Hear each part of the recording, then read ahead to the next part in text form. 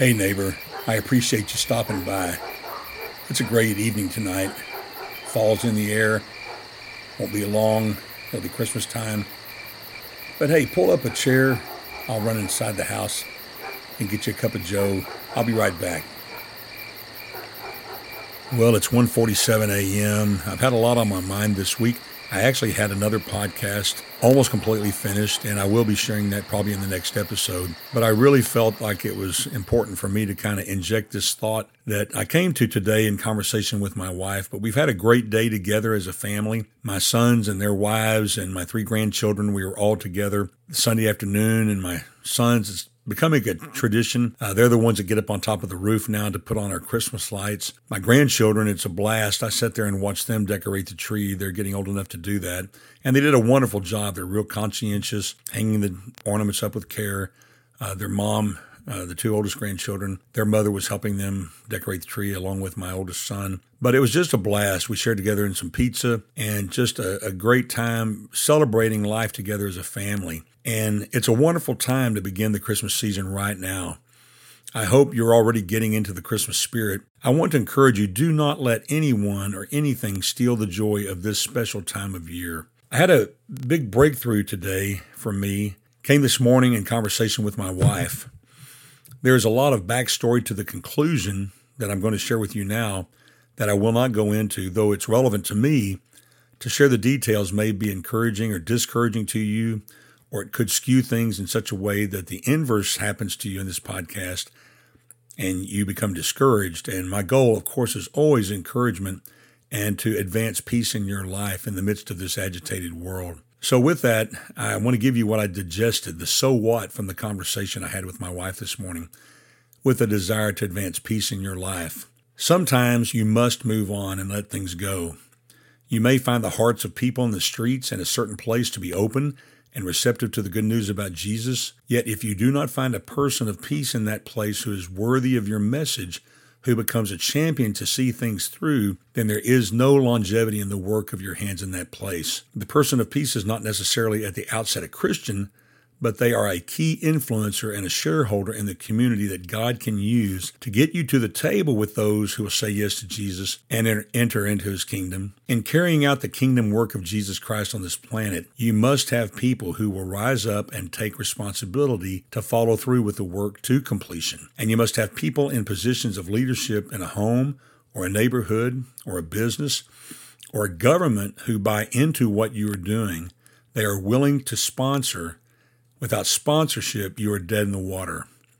The hard part for those of us who care is the individual needs are always before us, and we hurt because people hurt. So the propensity is to push on, double down, and declare to yourself that you will not let this thing fail. We will pull out a success. Yet the Father in heaven may be saying, move on, find that next place where God will rise a person up of peace, a person or persons receptive to your gospel message and willing to sponsor your gospel efforts through championing access, helping connection to interested people who are open to the gospel and willing to give of their time. All the things that must be in place if you are going to set up a successful beachhead in the war for people's souls. Let me say that again. I fumbled the words. But all the things that must be in place if you are going to set up a successful beachhead in the war for people's souls. I use the term beachhead in war because that is exactly what it is. It's war. When you start messing with a place or community that is suffering the devastation of sin at work in people's lives, you are waging war. Satan does not relinquish territory he has worked hard to control. Jesus put it this way as he sent out the first 12 disciples with these instructions. When you enter any town or village, find out who is worthy and stay there until you leave. Greet a household when you enter it, and if the household is worthy, let your peace be on it. But if it is unworthy, let your peace return to you. If anyone does not welcome you or listen to your words, shake the dust off your feet when you leave that house or town. Truly I tell you, it will be more tolerable on the day of judgment for the land of Sodom and Gomorrah than for that town. Jesus said that we are to find out who is worthy as we enter a town or a village. Worthy means at its core drawing down the scale, weighing or having the weight of another thing or of like value, worth as much, of comparable value. Jesus paints the picture here then that the town or village is on one side of the scale opposite the gospel message. The evaluation is not related to a personal self-worth. The scale here is weighing your words against the receptivity to it or lack of it. If its response, if that town's response, that city's response, your neighbor's response is repentance and sponsorship, buy-in, then you stay the course. If the buy-in and sponsorship are not there, Jesus said, shake the dust off your feet when you leave that house or town.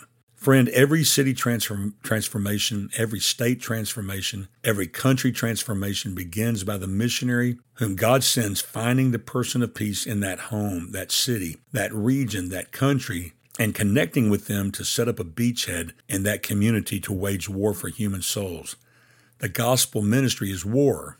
When you go into a spiritually dark place and in a spiritual sense pull back the covers and turn on the lights that expose the sin and darkness that keeps people in bondage to sin, it is warfare. Sometimes you and I do a good thing that is well intended, with some success in advancing the kingdom of heaven, but it is not a great thing. Our Father in heaven tells us that He wants our time spent on great things that advance His kingdom. The litmus test for continued actions in a ministry location is more than just counting of souls who say yes to Jesus, but sponsorship by people that buy in to become a part of the team that carries the work forward into the future. The application of this truth is broad. You must decide how it applies in your life. The point is, Christ calls on us to pay attention, speak the truth of God in love, and evaluate the response. If the response does not measure up to the message, move on.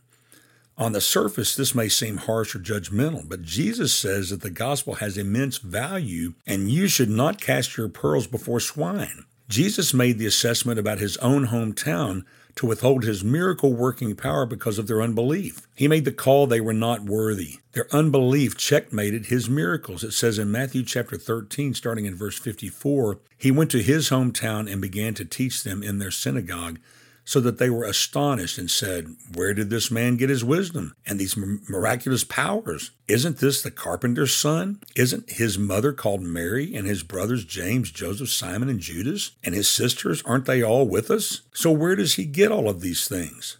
And they were offended by him. Jesus said to them, a prophet is not without honor except in his hometown and in his household. And he did not do many miracles there because of their unbelief. Friend, I encourage you to take some time to evaluate the glitches, the hang-ups in your life and your ministry. Is God telling you to move on and find that next person of peace in that next town? You are not a failure to look at a situation and make the determination you are spinning your wheels and you need to move on. To embrace the truth about a situation does not make you a failure, it makes you obedient. Friend, 2020 is ending. Only our Father in heaven knows what our future holds. But we can know this. Time is marching on, and God wants us to be about great things for His kingdom, not simply good things. God warns us that the loss that occurs with your transition, moving on, is not yours, but the town that rejects you. In Matthew chapter 10, verse 15, it says, truly I tell you, it will be more tolerable on the day of judgment for the land of Sodom and Gomorrah than for that town. Friend, the good news is God is at work in the hearts of people, preparing them for the message we proclaim. He expects for us to press on until we find the ones who will say yes to Jesus and serve Him with their entire lives. And with that, my friend, I bid you peace. Hey, you've been listening to Gwot Dot Rocks, God, the World, and Other Things. Our mission, advancing equilibrium in the midst of an agitated world. I've been your host, Kenny Price. As always, be sure to check out the show notes for info on how you can email us, donate to help make this podcast possible, and all sorts of good info for your consumption. Man, if I can make the show notes scented, I'd make them give off the smoky oak goodness, the way it smells when I'm smoking a brisket. Anyway, until next time, make it a good one.